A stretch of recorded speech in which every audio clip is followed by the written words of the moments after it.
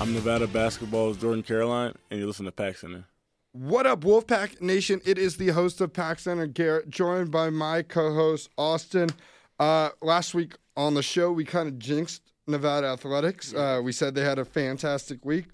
Well, this week wasn't so hot. Nevada basketball went 1-1. Nevada women's basketball went 0-2. Baseball went 1-2 on the weekend.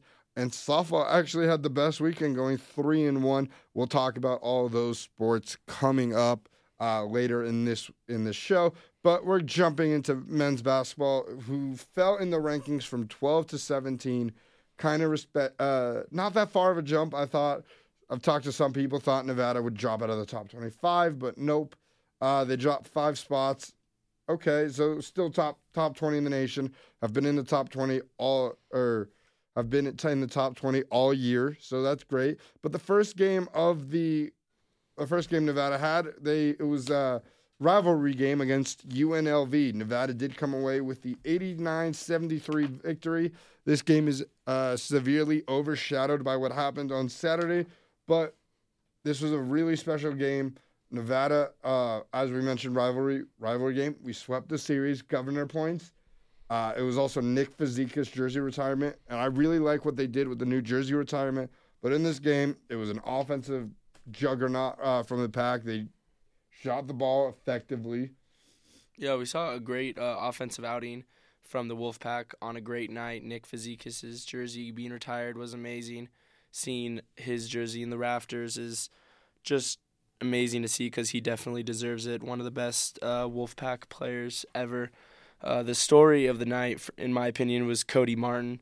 He had a great night. He shot a career-high 4 threes, scored a season-high 23 points. He had a great game. Like you said, the offense was clicking on all cylinders. It was great to get a win against UNLV and get that series sweep because, we like to smash on the little brother down south. So it was a great win, and sadly, it was overshadowed, but I think they played really well. The offense played well. Cody Martin played well. We saw big outings from the big three. They took care of business that night. Yeah, and before we dive a little bit more deeper in the game, talking about the fan atmosphere, this was the 8th largest attendance in school history. I was talking a little bit with Chris Murray, saying maybe there's a chance they break it, but nope. 8th is still really good. This game also set the season attendance record in just 14 home games, which is ridiculous. Yeah. But also, there were students lining up at 11 o'clock for an 8 o'clock tip-off. So you're there 9 hours early, which is absolutely insane. Shows the support. And on Twitter, there's been circulating 4 years ago, Nevada UNLV, before Muss got here. It was so empty.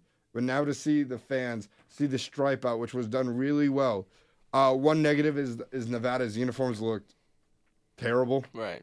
We looked like San Jose State. Yeah, I did not like those. The version of the Battleborns that they had, the yellow, they look like San Jose State. It's not good. And I get that it's the state flag, but you got to tone down the yellow. It's just a little bit. Like you look what they did for the Nike uniform. Those were good, and we've seen, for the most part, all of Nike's uniforms were really good. Yeah. While since we're with Adidas, the uniforms have been hit or miss. There's some really good ones. There's some really bad ones. Like the pink ones were really good. The camo were done terribly, in my opinion. But I guess Nevada's getting a bigger paycheck from Adidas. But looking at the game, despite Nevada having a really good offensive night, they were severely out-rebounded. They only got 28 rebounds on the game. They got out-rebounded by 12, and out of the 28, Jordan Caroline grabbed 12 of them. He had a double-double. But you were right. They were carried by their big three. Their big three put up 67 of 89 points. The 67 points is ridiculous. Yeah. They almost outscored UNLV. Right. The big three were completely dominant. And UNLV were completely dominant on the rebounding game. The offensive rebounds, we got completely thrashed. So it was good that we were able to shoot the ball like that and really put up that amount of points. The support that we were able to see at UNLV was amazing.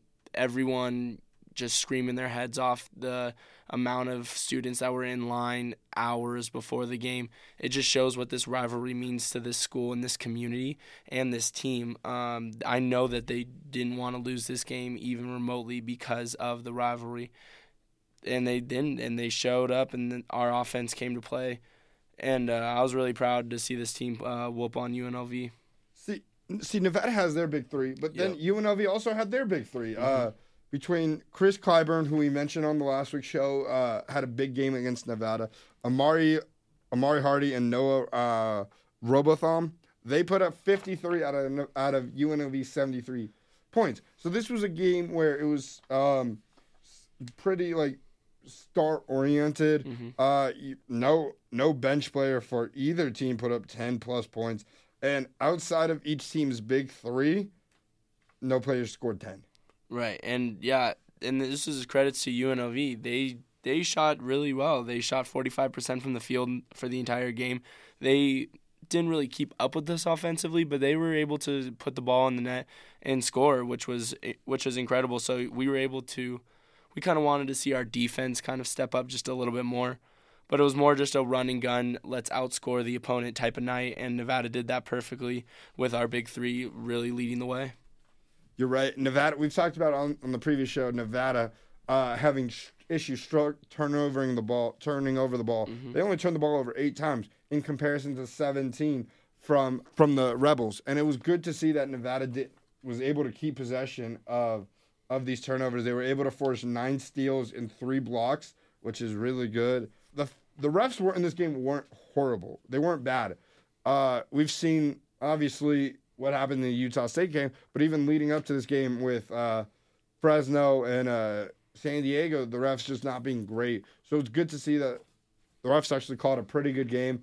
The pace of the game was really good. There were some reviews that I don't really know why they were reviewed, but also it's good to see that Cody Martin is starting to take more threes. Muss said in the post-game presser that he was like, Cody's one of our best shooters in practice.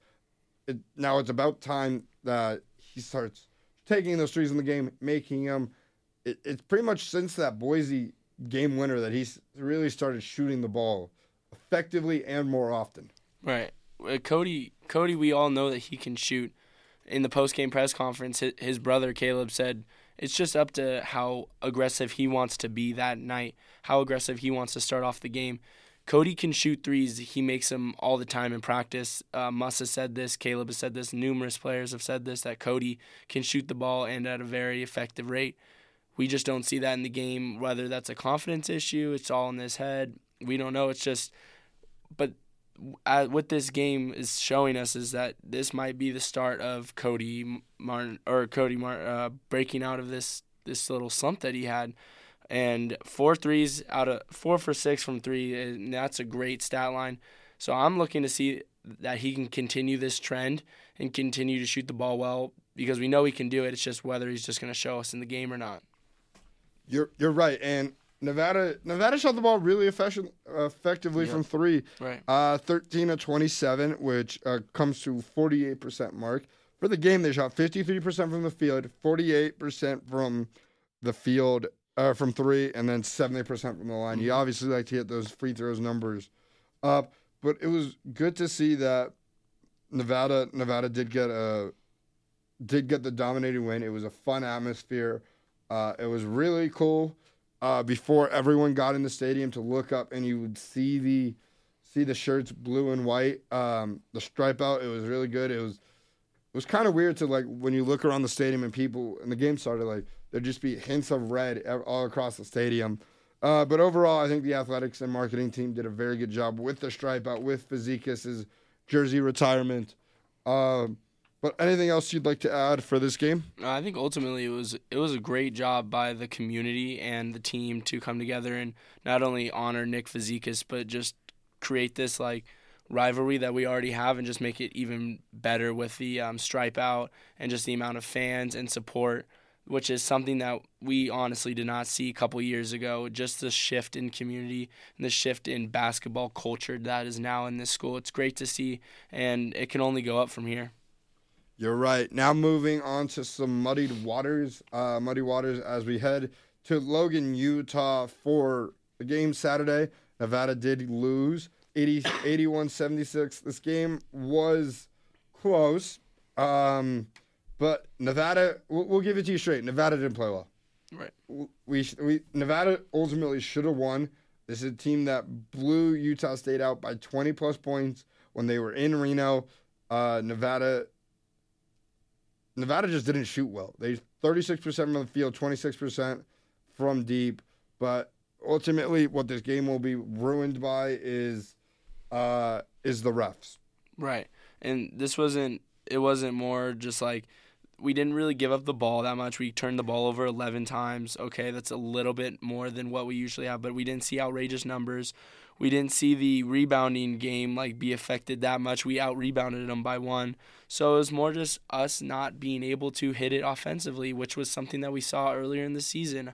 I'm not saying I think that we're going to go back to, early season kind of mess-ups to where we're shooting 30% from the field every game, but this was kind of like a real step back, in my opinion, from where our offense was and to where it was going to where it is now. 36% from the field, 26% from 3. Those aren't atrocious numbers. It was just we've been making such good strides forward that this might be one step back and definitely not a good step that we wanted to take. You're right. Nevada was definitely carried in this game by their big players. Although Jordan Caroline had another San Diego State-esque performance. Yeah. He shot 3 of 15, 0 of 5 from deep, 1 of 3 from the line. Made 7 points, 7 boards. Not great. Replacing JC in the big 3 was Trayshawn. Now, Trayshawn had one of the most effective nights of his career. 21 points, 8 of 11 shooting, 2 from 2 from deep, 3 from 3 to the line. Added a double-double with 10 boards, 3 steals, 2 blocks. He was one of the most effective players in the game. Right. In the game, even in all of college basketball that night. But he fouled out on a non-existent reach-in call. This was a physical game. The refs let the players play, but you can't let them play when there's a non-existent foul. Nevada did not get any production out of its bench.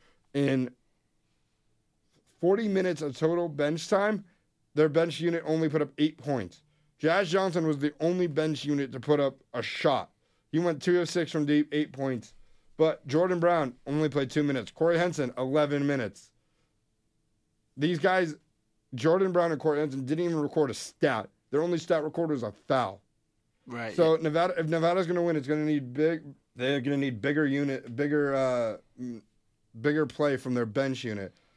We need production from somewhere. I totally agree. Whether it's Trayshawn Thurman, Trey Porter, we need production from somewhere, because what was the common factor in that San Diego State loss and this loss too is Jordan Caroline is not playing good in these games where it's coming down to the wire and we're losing. The common factor is Jordan Caroline not having a good game, so we need someone else to step up.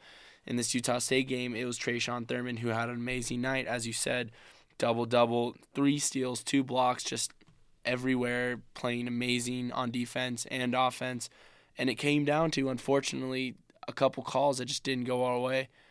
I'm more of the person to blame it on statistics and what actually happened in game, but some of those calls you just can't look the other way and say, the game would have went out the same if they made it the different call. That call affected the game, and definitely the Caleb Martin posterizing dunk that was called a charge, that call affected the game. These calls we can't ignore them, and it's unfortunate, but it was just against us that game. Looking at screenshots of the photo, it's the most amazing thing ever. But also it's the fact that he took off. He took off before Merrill was still moving when he took off. So I don't think you can call it that. I also don't know how the refs. Merrill takes 5 charges, but only ends up with 2 fouls. Right. He takes 5 charges, but he only gets 2 fouls. So I don't know what the thing is, but just imagine getting dunked on that badly do they feel sorry for you? Right. And also we'll talk about what happened after the game in a bit, but also we still haven't gotten Mountain West officials.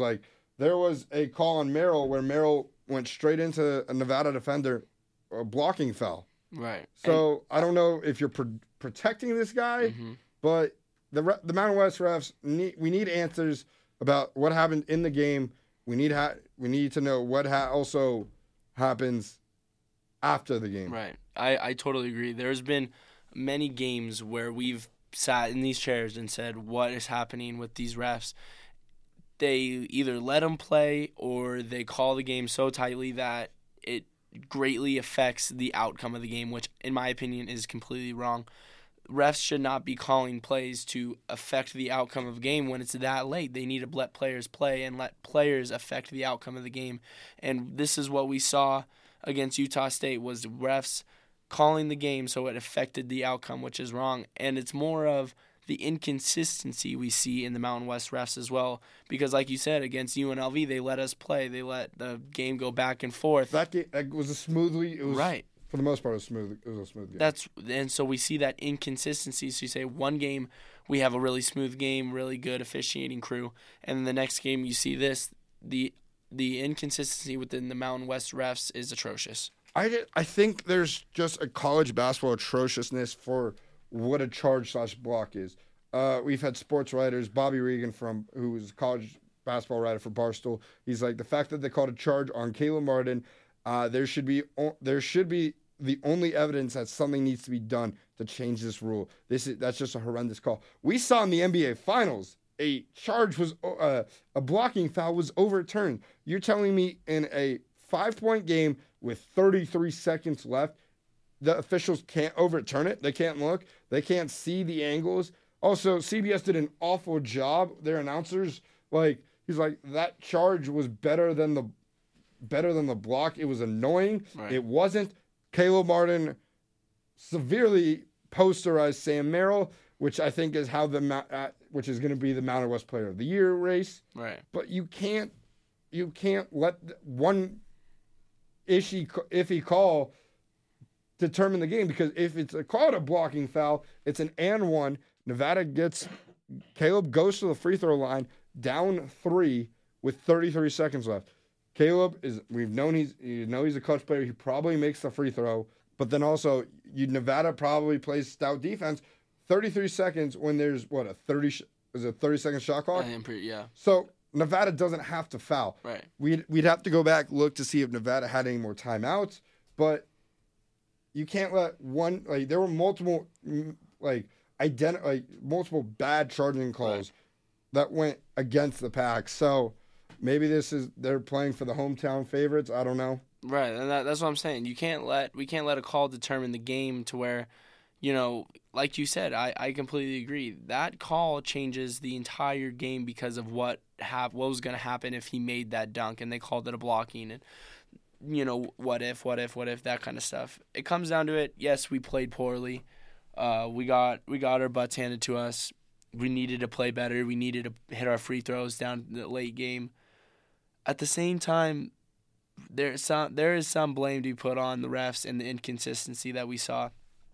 One point that comes out of this, though, is I really hope we see Utah State in the Mountain West tournament.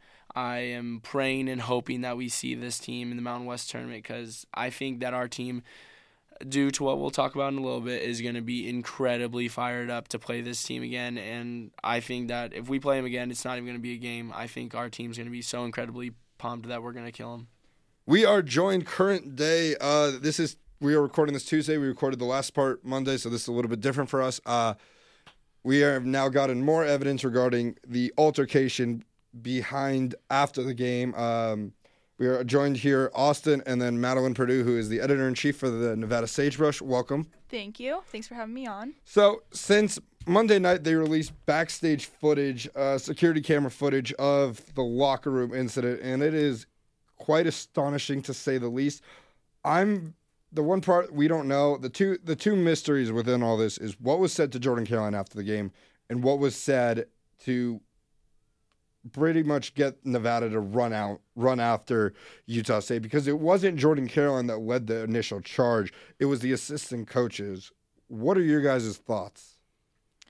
Well, I think that it was obviously an emotional game. And if you take a look at the security footage, Jordan was very upset after the game. And that's not to say that what was said to him wasn't anything less that would have not triggered that reaction had he not been emotional after the game. But he was very upset with the way he played. He was upset with the results and everything. So that definitely has a factor into it. But he had calmed himself down and made his way pretty much to the Nevada locker room before charging out. So whatever was said, it was enough not only to spring him, like you said, the assistant coaches, but the entire team. The entire team came bursting out of that locker room. Yeah, it's unfortunate what happened after the game. You never want to see a game end that way and go down that way, but it did happen, unfortunately. And it just shows that there needs to be better security. There needs to be better stuff put in place for the end of game, especially in this tight environment. You know, it's for the battle of the first place in the Mountain West. It's going to get heated, and everyone wants to win. Unfortunately, there was some stuff said by Utah State assistant coaches, and it did, like Madeline said, like triggered the entire team to run after the person that was saying it. So it was unfortunate events. It was just, ever since these videos come out, really shows what exactly happened. What I don't get is we've seen court stormings before with the Pack this year, and we've seen Jordan Caroline not play well. Mm-hmm. i.e. San Diego State. But Jordan Caroline was never this emotional. Right. And that San Diego State team, Nevada played worse. That was the worst game we could. By far. That's facts. Yeah. But what I don't get is, was Jordan Caroline this? I want to know, when the initial video broke, how long did it take from once Nevada left the court to that? Because Jordan Caroline was distraught. He obviously then punched the glass, but was he this emotional after the game?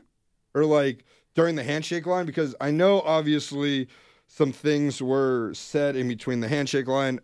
Utah State coaches refused to shake Gus Arginal's hand, and then Muss dipped out early, which it's the handshake line. The handshake line's only meant for hockey. Right. Yeah. I mean, the coaches, you saw that there was something happening in the handshake line. You saw multiple coaches either not shake hands, or there was even some words said. You saw Muss turn around multiple times in that video of the handshake line. So obviously the talking started there.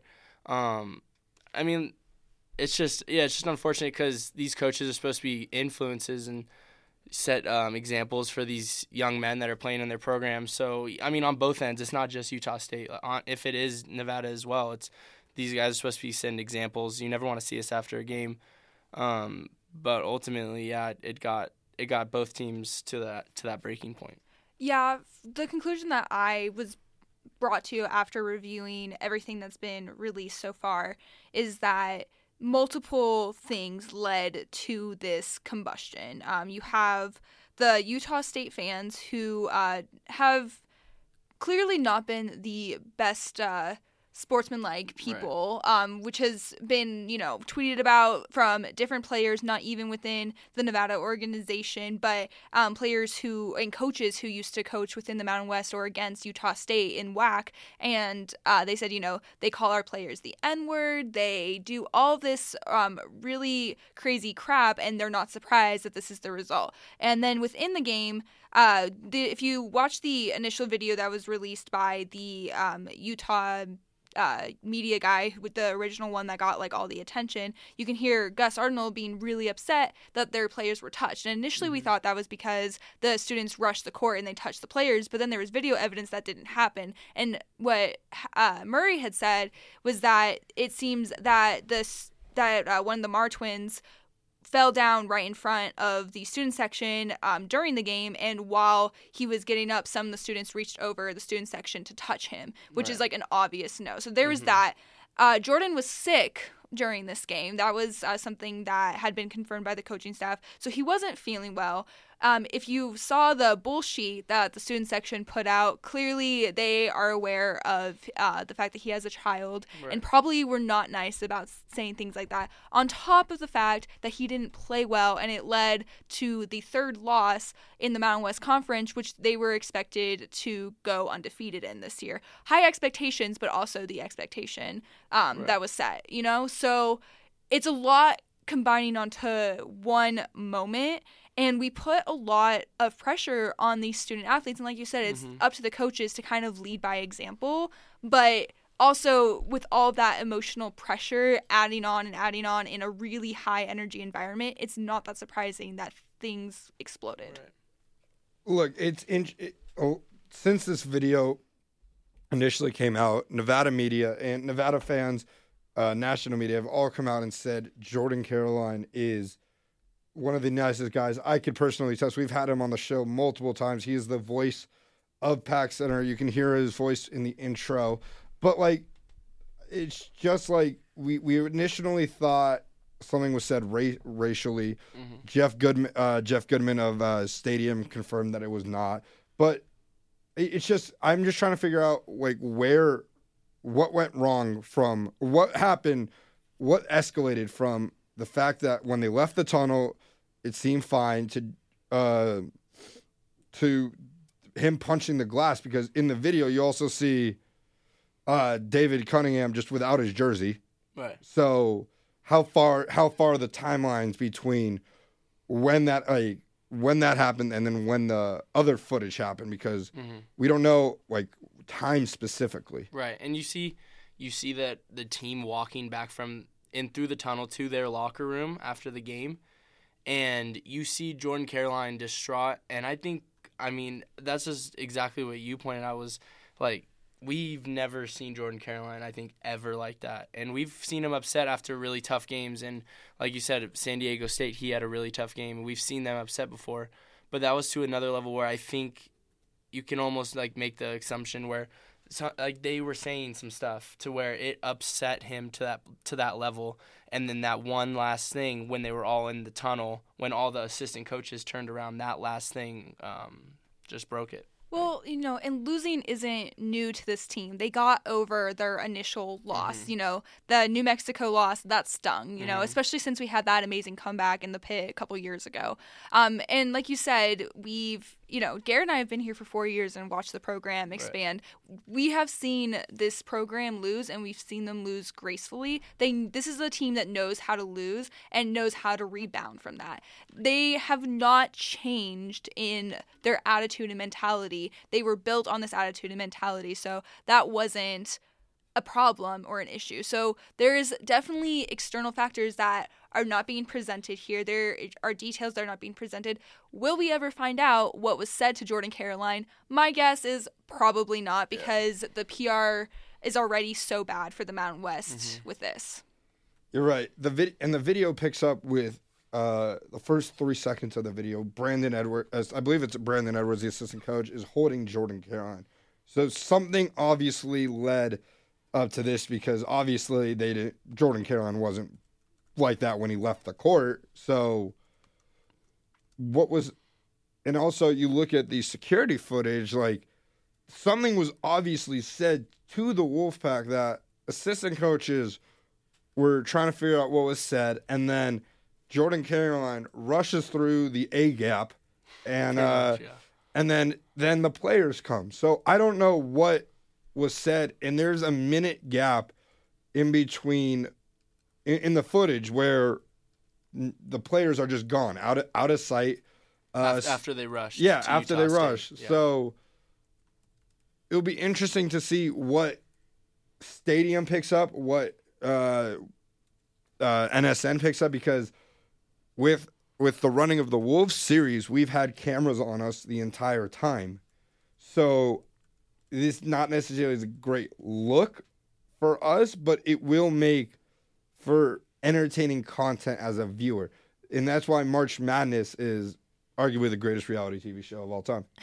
Well, you always want to see a team go through adversity. You know, it's not really fun to watch a team just completely take over. And I think that this season would have been arguably less magical had we just run through the Mountain West Conference. Like, yeah, it would have been nice to be like, hey, we were undefeated in our conference, and it would have gotten us a better seed and things like that. But you don't want to take your first loss in the tournament. That's not what you want to do. You want to have to be able to have said that we have faced adversity and we're still here. Right. And I think that's a better look for them overall. Yeah, I totally agree. I mean, this is just another piece to able to like fuel this fire that we have going on. I think the team's going to be more fired up after this, and like you said, Jordan Caroline was obviously fired up, and I think he's going to have a phenomenal like rest of the season because of this. Yeah, he almost knocked over. If he plays tonight. Right. I think there's been some rumors that he is playing. He's been in shooting rounds, so that's good. But, yeah, I mean, he almost ran Muss over just to get to the Utah State locker room. So definitely heated stuff, but hopefully this just fuels their fire. Look, there are multiple things the Mountain West needs to fix. It needs to fix its officials. It needs to fix its TV deal. PR. Do not get me started on the officials, guys. I went off on Saturday night. I went off. It was bad. You should. It's fun playing. It's fun playing villain on the internet at some point. But also the Mountain West statement. For those who don't know what it said, after a thorough investigation into the circumstances of Saturday night incident, which include a review of numerous video clips from various sources and the collection of written statements from multiple individuals, the Mountain West has concluded the situation was not caused by the court rush. There was post-game management plan in place, and it was executed successfully. No, it was not. If it was executed successfully, Nevada would have a way to get to its locker room. Right. Exactly. If Nevada got to its locker room, I don't think this entire situation happened. No, and that's what I was talking to one of my buddies about that too. Is this would not have happened if they were just able to go through the right locker room. They would have been separated this entire time. The only altercation they would have had remotely was the handshake line at the end of the game. And then they would have gone their separate ways. They wouldn't have seen each other. They wouldn't have heard each other. Nothing like that. We've seen before this whole handshake line issue. Austin, I don't know how old you are if you were here for the CBI tournament, but I remember that very clearly my freshman year. And when the Missouri, was it? Morehead State, that's it. Sorry, when the Morehead State coach refused to shake Muss's hand after the second game, Muss was pissed. He, was videoed shouting back at him for not shaking his hand. So, I wouldn't say handshake lines this isn't the first time we've handled this issue. This isn't the first time we've seen it. People clearly get upset in winning environments like this. So, if it just, it's a contributing factor, but like you said, if we had been in the right locker room, if we had been separated from the team, we didn't have to go through and see their management and everyone else there, then this would have never happened. And, no one can say what would be said in the locker room, how that would have been handled. Maybe it would have never been revealed that Jordan Caroline was that upset after the game, Unfortunate that he physically damaged property. Definitely not the best look for him, but also we will never know if it was justified because it's likely we will never know what was said. Right. Look, Pack fans have raised $300 to replace the glass, which I'm sure is more than enough. But it was on today's NSN Daily, Doug Knuth joined Chris Murray and I think Brian Samudio. And Doug Knuth said, "This is not what we want it to be. This is not who our team is. We play hard and intense and emotional, but when it come off the court, we have to be able to control it," which I think is the proper thing to say. Nevada is a team that plays with a lot of emotion. We've seen that. Jordan Caroline's one of the emotional leaders on this team, so I think Nevada will respond intensely, and I will be interesting to see what Muss has to say or going forward, because initially I was gonna delay the release of this podcast till we got a Muss statement or a Muss press release, but it hasn't come in 3 days. So I mean, he's tweeted about the incident, though. He not necessarily the incident, but about Jordan himself, and said he's a great player. My family has come to know and love him in the program, and he very much stands behind his player. And more importantly, I think that Musselman's wife's tweets, Danielle Musselman, she was tweeting about how Jordan is incredible. She says, "I have seen firsthand the incredible amount of work that Jordan Caroline has put in to become one of the best basketball players in the entire country. His success has been a testament to his work ethic, perseverance, and character. While the rest of the world only knows Jordan on the court, our family has had the absolute pleasure of getting to know Jordan off the court. Jordan is an amazing young man with strong morals and a kind heart. Any suggestion otherwise is unequivocally wrong. For my husband and I, the players that become part of our program are also becoming part of our family. Over the last 4 years, Jordan has found a special place in our hearts. We love Jordan and will fully support him now and for the rest of his life." So, if for Musselman not only to put his neck out there, but for Danielle to put her neck out there as well to be offered criticism, he clearly knows, obviously he was there, he knows what was said. He feels as if his player was justified. And I don't think that Muss is the type of coach that would just go to bat for his players if he didn't think that they were justified, because that would look bad on him. And he is very much about his image and what that means, especially since he might not be coaching here next year. So he's kind of, his image is very important as well. That's a whole other issue to get into. But just saying. Yeah, I agree. I mean, we all know as Pack fans how nice and how caring Jordan Caroline is. He's always, the first one to give autographs, take pictures with kids. He's one of the nicest people on the team. So it's definitely disheartening when you see people bash his name over social media, but we know who the true Jordan Caroline is, and like you said, obviously Eric wouldn't be backing his player if he knew he was in the wrong. So just wish the best to Jordan Caroline. Yeah, wrapping up this thing, please Mountain West fix this. Actual send out an official statement, and thank God Jordan Caroline wasn't suspended. We need him. Yeah, as we mentioned, dropped to second in the Mountain West, but Nevada still has 2 more games to play. Utah State has 1. If Nevada wins the 2, I think they have the tiebreaker. Yep, I don't know how the Mountain West tiebreaker works. It should just be that Nevada, since Nevada beat Utah State by more, they have the tiebreaker. But I don't know. If Nevada wins out, then we get the Mountain West title. Yeah, which obviously has big implications Right. because of the tournament. Right. Because you obviously don't want to play the 4 or 5 seeds Exactly. But moving on, Nevada has 2 games this week. A rare Tuesday game for the Pack. Last time I remember a Tuesday game being the Loyola Chicago game. Nevada travels to Air Force, a team that Air Force is kind of on the rise. They're 6th in the Mountain West. They were struggling at the beginning. They, as we noted, they held Nevada to 20 points in the first half in their last matchup. Mm-hmm. But they've won 3 in a row. They've beaten Fresno State. They beat Wyoming, and they beat San Jose State. This is a team that doesn't score a lot, but plays pretty good defense, as we alluded to in their first matchup. I think the Pack come out fired up. They don't lose. This is more than a 15-point game. Yeah. I agree. They're going to be so fired up to play again that the Pack are going to completely cream them. I think the first time we played them, it was kind of weird because, like we said before, it was kind of the halftime of this game where the Wolfpack's offense was able to wake up from the beginning of the year slump that we were seeing. So the game before was kind of interesting due to that. I still think we're going to see a really great offensive outing from the team just because of what happened last game. And we've had Air Force's number in the past. I don't think there's anything that could really stop our team right now from firing on all cylinders.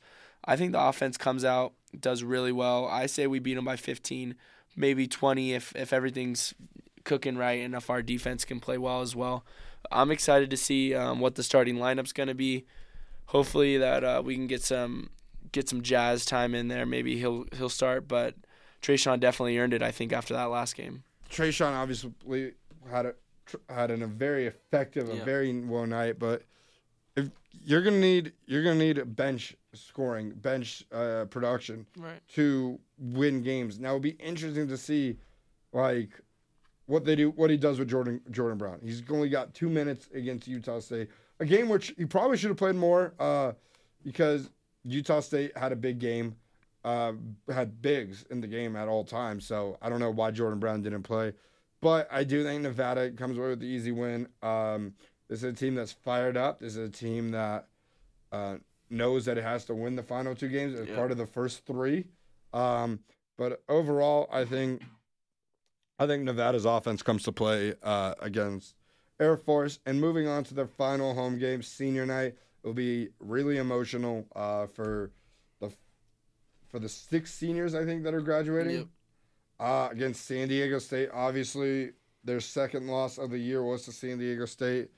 We mentioned it a few weeks ago, stopping Jalen McDaniel, stopping Hemsley, stopping Watson. But this will be a really good moment for Jordan Caroline, who should have his number in the rafters, should be next because of all he's done. He's scored 2,000-plus points. He's the number one. He's got the most double-doubles in Mountain West history. He's been here 3 years.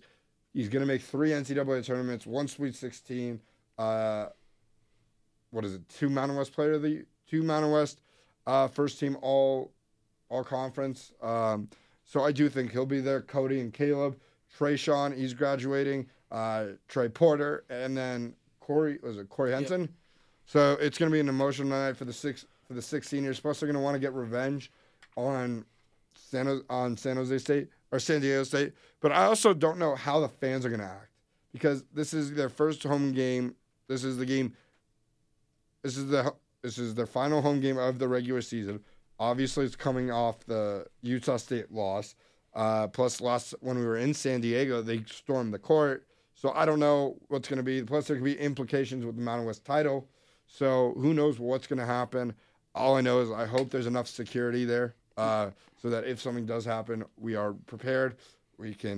So there don't be another incident.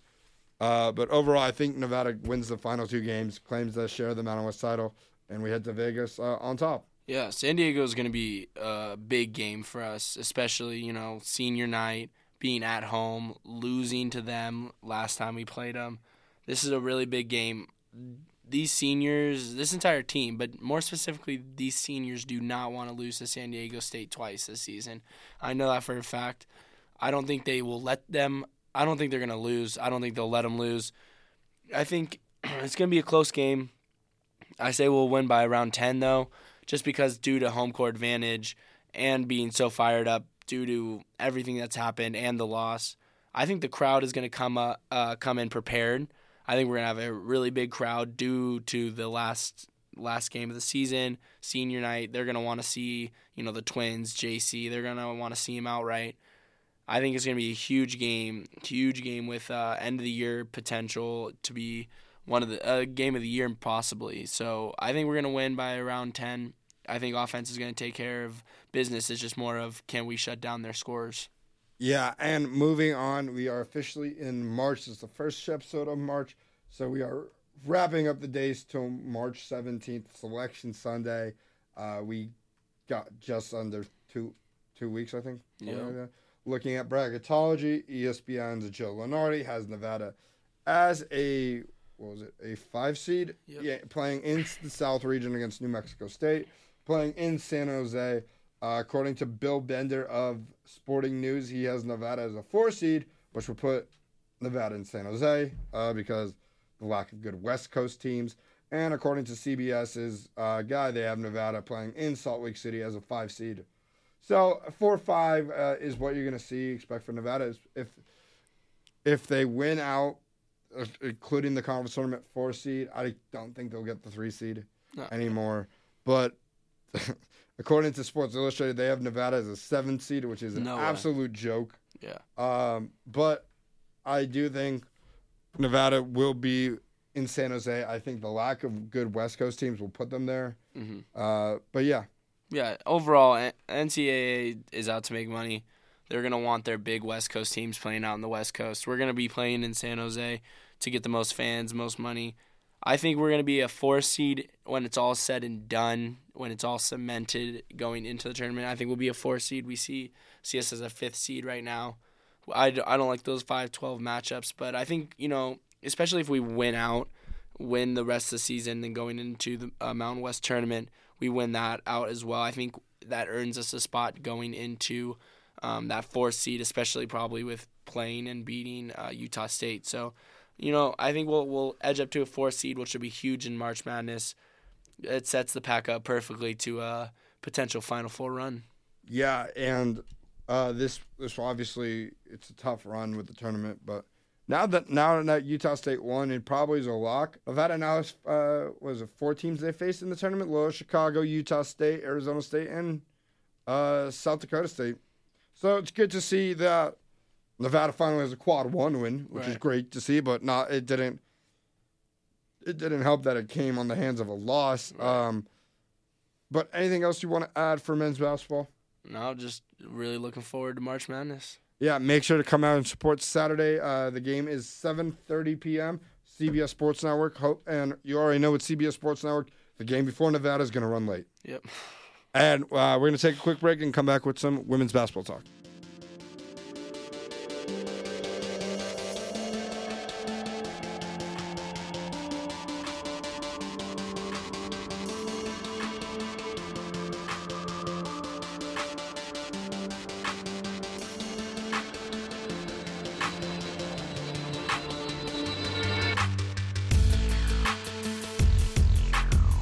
We are back from break. Thank you for listening to Pack Center on whatever platform it may be, whether it's iTunes or SoundCloud. Now we jump into women's basketball, who, as we mentioned at the beginning of the show, went 0-2. They lost to Nevada Southern 67-58. At one point in this game, the Rebels were leading by 25, so it's cool to see Nevada cut the game to 9, although it doesn't mean anything, seeing the fact that they lost. But Nevada did struggle in the beginning. At halftime, they were outscored 38-18. So when you're being outscored by 20-plus points, it's not great. Nevada got off to a very slow start, only scoring 8 points in the first quarter. But also the turnovers were a big issue in this game. Nevada turned the ball over 18 times. You're not going to win games when you have 18 turnovers and 7 assists. You'd like to see that assist-to-turnover ratio be positive. In this game, it wasn't. Nevada shot the 3-ball, 0-5. They shot 21 of 48 from the field, which comes out to 43%. Not horrible. Right. And this team didn't do one specific thing horribly. They just did a bunch of little things bad. They gave up a lot of turnovers. They let UNLV shoot 52% from the field. If you're gonna let a team shoot 52% from the field, it's gonna be incredibly hard to win that game. So we see the defense not being able to step up, and we see the offense kind of going flat. With 0 for 5 from the 3-point line, and with so many turnovers. So we need to definitely cut back on those turnovers and step up our defensive game if we're wanting to win games against teams like this. Yeah, you're right. Even UNLV shooting the ball 38.5% from deep. That's not horrible. Right. You allowed their best player, Katie Powell, scored 19, while Nevada's best player, Teray Briggs, only scored 14. Nevada only had 2 players in double figures. Actually, no, that's not true. They had 3 players in double figures. Teray Briggs, Essence Booker, and Jade Redmond all had double digits, 14, 13, and 11 respectively. But I do think that Nevada just got kind of out-handled from the beginning, and it was kind of hard for them to come back and win. Right. Yeah, scoring 8 points in the first quarter, 10 points in the second quarter, we can see they were struggling from the beginning, so it wasn't just doing one thing incredibly horrible. It's just they didn't play well from the start, and they got outplayed. So we need to cut back on those turnovers and really show the effort, and we see that lack of effort on the defensive end, allowing UNLV to shoot such a high percentage from the field. You're right. Nevada, you're not going to win a lot of games when you struggle from the gate. Exactly. Although the men's basketball team does it. It's a different story. Yeah, but the fact that Nevada, the Wolfpack, turned the ball over 18 times is not great. There wasn't anyone. Teray Briggs had 5 fouls fouled out of the game. But overall, it's just the fact that Nevada had 30. They won the rebounding battle, which is really interesting, but just got outscored. They didn't shoot the ball efficiently from 3. At least I think Nevada has realized that it's not a 3-point shooting team. Yeah. Shooting 5 threes in this game. We're out here looking like Ben Simmons. Yeah, exactly. If that's okay, if we could just find ways to win the game, we can't just let the other team walk around and shoot at an incredibly high rate from the field, and to turn the ball over 18 times is atrocious. So, we know that we're not a 3-point shooting team. We can shoot 43% from the field, but we need to play better in different aspects to get the win. Also, I think one of the things is not getting any production out of a starter. Right. Kamaria King, 32 minutes of play, 0 points, 2 fouls, 4 assists, 3 turnovers, and 2 steals. 0 of 6 from the field. You'd like to see your starters put up big minutes, but you also see Essence Booker put up 13 points off the bench, so sort of replacing Right. King. But overall, you'd like to see them obviously score more points than the opponents.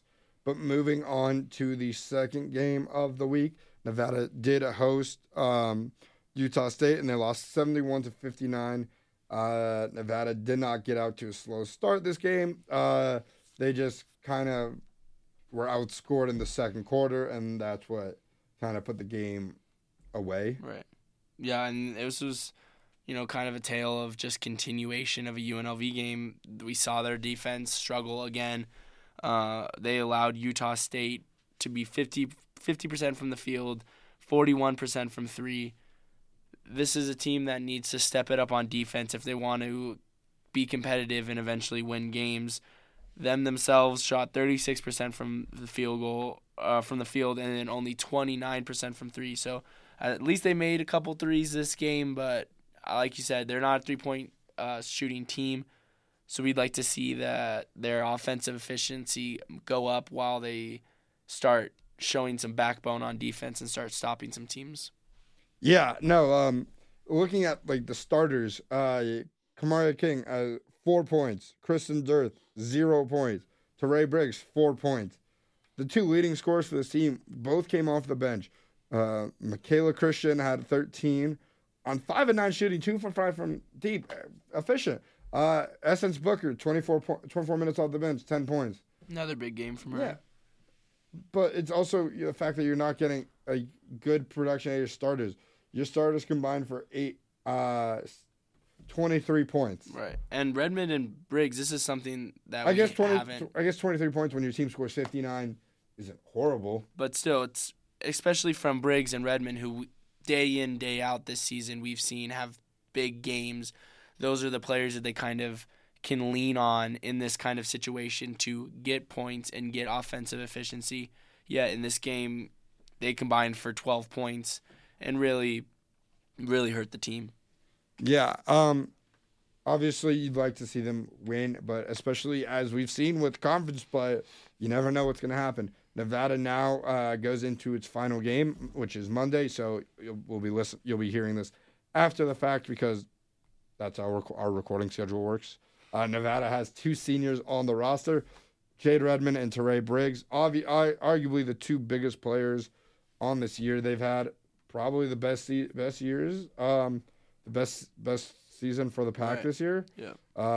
You look at their individual stats; they will be greatly missed. Yeah, obviously, you lose your 2 highest scorers, as Briggs and Redmond have both scored over 300 points a game. 300 points this year. They're both averaged 14. Redmond averages 14 a game, and Briggs averages 13. Other than that, no other player averages 10 boards a game. But Briggs also averages 13 points, 7 boards. So, yeah, obviously you're not losing as many players as you did last year, but these are also 2 of your biggest players. Right. Yeah. This senior night will be really special for these 2.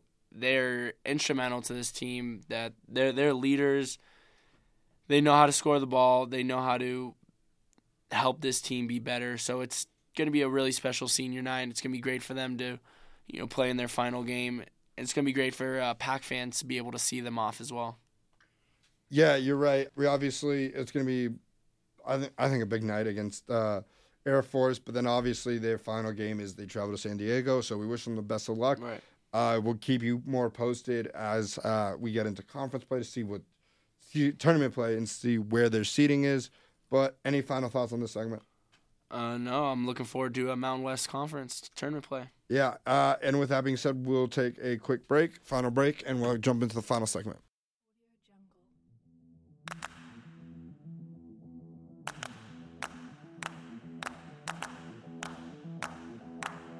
Audio Jungle.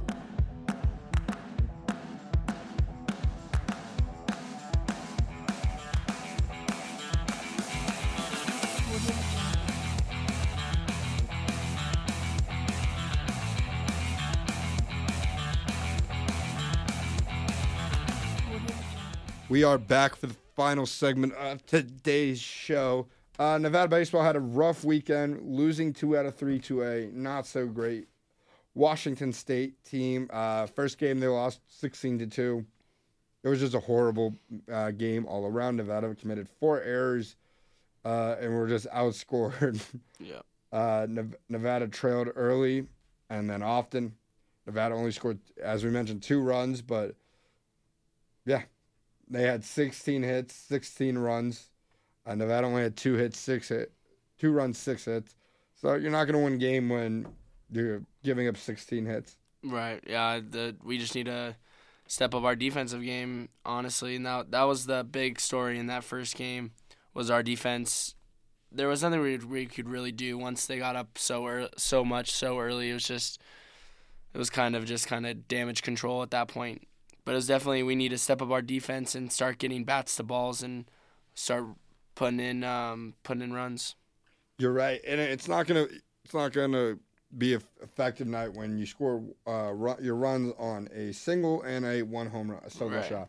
Although Weston Haddon did hit a home run, so that's good to see. Moving on, we're gonna just jump. This game was a blowout. Game 2. I was actually in attendance, so maybe I'm a good luck charm for the There you Wolfpack baseball team. Nevada did win 8-1. Ryan Anderson improved to 3-0 on the year. Nevada trailed early in the first, but then they managed to score 8 unanswered runs. Yep. Big games from Dylan Strum. He had 2 for 4 with a home run. Josh Zamora, although he only hit 1 of 5, he did hit a grand slam, which was a moonshot. But honestly, I'm more impressed from Otis Statham Jr. His home run was a moonshot. I don't know if that ball has landed yet. Otis Statham hit a home run in the 7th inning, so it was really good to see. I think that ball is still flying. But overall, great effort. Ryan Anderson went 6 innings, allowed 6 hits, allowed a run, struck out 2. The bullpen did a very good job. Gustafson pitched 2 innings release. Bonifant pitched an inning. So it's good to see the Wolfpack get a win. Yeah, Otis Statham. Shout out to Otis for getting his first home run in a Wolfpack uniform. So that's always great to see. It seemed like our bats just couldn't quiet down this game. It seemed that every single person that went up to the plate got a hit, which is great to see. And that's something that we really didn't see early in the season was kind of just our pitching was taking over and our defense was taking over, and we were kind of waiting for our bats to come alive. This game, our bats definitely came alive. We were seeing home runs. We were seeing runs batted in. We were seeing hits from literally every single person. So it's great to see the Wolfpack put together a game where we can hit like this and pitch like this and get a quality win. Ryan Anderson pitching amazing again. Definitely going to be, I think, our ace and our go-to guy down the stretch. So overall, a great game from the Pack, and hopefully they can turn this into some momentum. Yeah, obviously they did not. They lost. Looking ahead. Looking ahead. They lost game 3. It was the bats weren't as active. Nevada lost 3-1. Nevada did out-hit the Cougars 9-5. Right. But the only run they scored was on a Josh Zamora single in the 7th inning. So they had a big 4th inning, scoring 2 runs, 2 out of the 4 runs, which came in 1 inning. So it was a big inning. Zamora went 2 for 4. Shrum went 2 for 4. Nick Siemens went 2 for 3. So it's good to see some players having good games. Owen Sharts took the loss, first collegiate loss, 6 innings, 3 hits, 2 runs, striking out 4. Not a bad outing. It's just you allowed 2 runs, and Nevada could only score 1. Yeah, I think it was overall a good game. We did lose the game, but I think overall it was a good game. We saw our pitching be pretty steady. We saw our defense be pretty steady. Our offense, we got a lot of hits. We got a lot of bats to balls, but we left players stranded, which has kind of been the story of our season. We can't keep stranding players on the base paths like that. We need to start hitting them in and start getting some ribbies. We can't just keep getting hits and leaving them on the bases. So once we can start getting people across the plate and start getting them in, I think we'll be in a good position. Yeah, Nevada now their season they improved to 7-3 on the year, pretty good still. Yeah. They now have a tough stuff. They go to Grand Canyon University for one game on Phoenix. It's one game in Phoenix on Wednesday. Then they kick off Mountain West play with San Diego State. San Diego State was projected to finish above them in the tournament in the preseason predictions. They are 5-4 on the year. Interesting 3-game set. They won 2 out of 3 against San Francisco. They beat top 25 team UC Irvine, but then they beat Utah and then lost to Oklahoma, lost to Kansas State, and then they've had a couple games postponed due to weather up in Air Force. So they also, before they play Nevada, they also host number 14 Texas Tech. So hopefully Nevada can go into Tony Gwynn Stadium and get some wins. Yeah, it's gonna be a hard 3-game stretch. Definitely, San Diego State is a really good baseball team. We all know what they can do. This will be interesting to kind of test our young guys and see, all right, what is the threshold for this baseball team? How good are they really going to be? This San Diego State team, like you said, is predicted to finish above us. So it's a good baseball team. They've done some good things with some ranked opponents. I'm interested to see how they do against Texas Tech. But like you said, it's going to be a hard game. We need to start, scoring some runs to beat teams like San Diego State. Yeah, Nevada's still the only baseball team to have not played a Mountain West game this year. Currently in first place is Air Force. They're 1-0, then followed by New Mexico 2-1. Fresno State and UNLV are tied 1-1. San Jose State 1-2, and then rounding out the bottom, San Diego State 0-1. But this is also just the first series of the Mountain West season, so I'm not worried about anything. I think the Wolfpack go in, win 2 out of 3, win 3 out of 4, including the Grand Canyon game. So I do think Nevada baseball will be fine. It's tough weekend, but I do think that once they go to sunny San Diego, they'll be fine. Yeah, I think we'll go 3 out of 4 for this total week. I think we'll beat GCU. I think we'll get 2 out of 3 for San Diego State. It'll be hard and it'll be a competitive game, so I think we can do it. I have faith in this baseball team. Yeah, moving on to softball, we combined them last year. We'll combine them last week. We'll kind of combine them this week. They went to Fayetteville, Arkansas, the Woo Pig Classic. They won 3 out of 4. Their last game was canceled. On Friday. They defeated Northwestern State 6-3. They lost to Arkansas 9-6. Danielle Gibson did not hit 4 home runs against us, which was great. They beat University of Nebraska at Omaha. Trayshawn Thurman's former team 8-0. And then they wrapped up the series, wrapped up the Classic, winning 4-3 against Northwestern State. Good to see that the Wolfpack are coming into this game, coming into this upcoming series. Winners of, they won 3 out of the 4 games this series. But even dating back to the last one, they've won 3 in a row. They had a nice 4-game winning streak, so they've won 7 out of their last 8. Yeah, they're doing real well. The softball teams, 6 out of the last 7. Yeah, they're clicking on all cylinders right now, which is great to watch as a fan. We want them to keep winning, and their loss that they took against Arkansas wasn't a bad loss either. Arkansas is a very, very good softball team. So this softball team, I think they're on the up and up, and they're looking to continue to get better. One in particular, Dallas Millwood. She's had 1 hit in the last 6 games. 2 hits, 3 ribbies against who were ranked at 14th at the time against Arkansas. So they're clicking on all cylinders, and they're led by some really good, talented players. Yeah, you're right. You look at the offense. You're obviously led by Sierra Mello, Kenzie Goins. They're the big hitters in this lineup. You have multiple hitters who are hitting above 300, which is really good. You have multiple people with double-digit RBIs. You have Kenzie Goins and, as Dallas Mello, as mentioned, 11 RBIs each. Looking at averages, you have Sierra Mello, who's hitting 353, which is incredible. Kenzie Goins, 340. And then Haley Bird is just under that mark, hitting 297. So I do think the Wolfpack are now finding their stride. They kept it close with Arkansas, a team that, as you mentioned, number 14 in the nation. At one point, Nevada did have the game was tied 6-6, and then Arkansas added 1 in the bottom of the 5th and then 2 in the bottom of the 6th, just able to get the win. So I think this is a good sign to come for the Wolfpack, especially as we enter the remaining few tournament classics and then enter Mountain West play. As this week they travel to the Bay Area to play in the Silicon Valley Classic 2. I guess there was a Silicon Valley Classic 1. I don't know. First game they play. The games are in Santa Clara and San Jose. First game is at versus Cal State Fullerton. Second game, Cal State Northridge. Third game, Northern Kentucky, which is a weird one to have. And then last one, UC Davis. Interesting to have Northern Kentucky in a game. Right. Yeah. But this game, I think, from UC Davis, if I'm not mistaken, this game against UC Davis was a makeup game from their UC Davis Sacramento State tournament. Okay.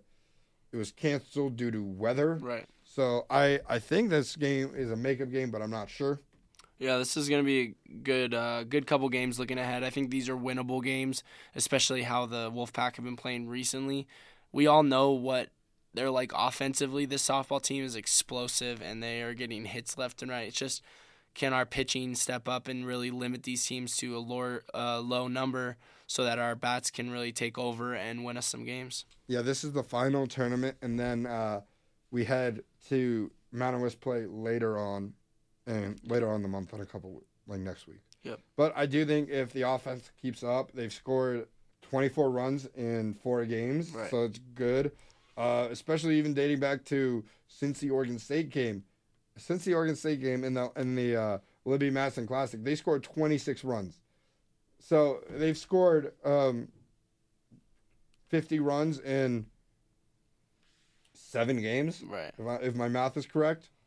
But so if the offense is there, I think they'll keep winning. The pitching staff has done a good job for the most part. But yeah, no, I think the Wolfpack can come away with a sweep. That's my predictions. Yeah, I think we come away with, if not the sweep, but definitely 3 out of 4. This is a team that's on the up and up, and I think with the way that our bats have been clicking, I think our pitching is going to start coming around, and I think we'll take 3 out of 4, if not a sweep. So wrapping up today's show, any final thoughts? Just go Pack. Go Pack. We wish the seniors for women's basketball and men's basketball the best in future endeavors. We hope you guys have success in the Mountain West tournament, and then if they do make postseason tournament, Nevada men's basketball will. There is a senior we forgot about. Who? David Cunningham. Oh, he's a senior? How can we not forget about the boy? How could we forget about the leader of the bench mob, David Cunningham? Right. Whoops. Maybe, we can't forget about them. There's a feature on them. It was a feature that aired on Sunday. Right. So shout out David Cunningham. I've seen him playing basketball in the local gym many a time. So shout out David Cunningham. Final thought, stay classy, Logan.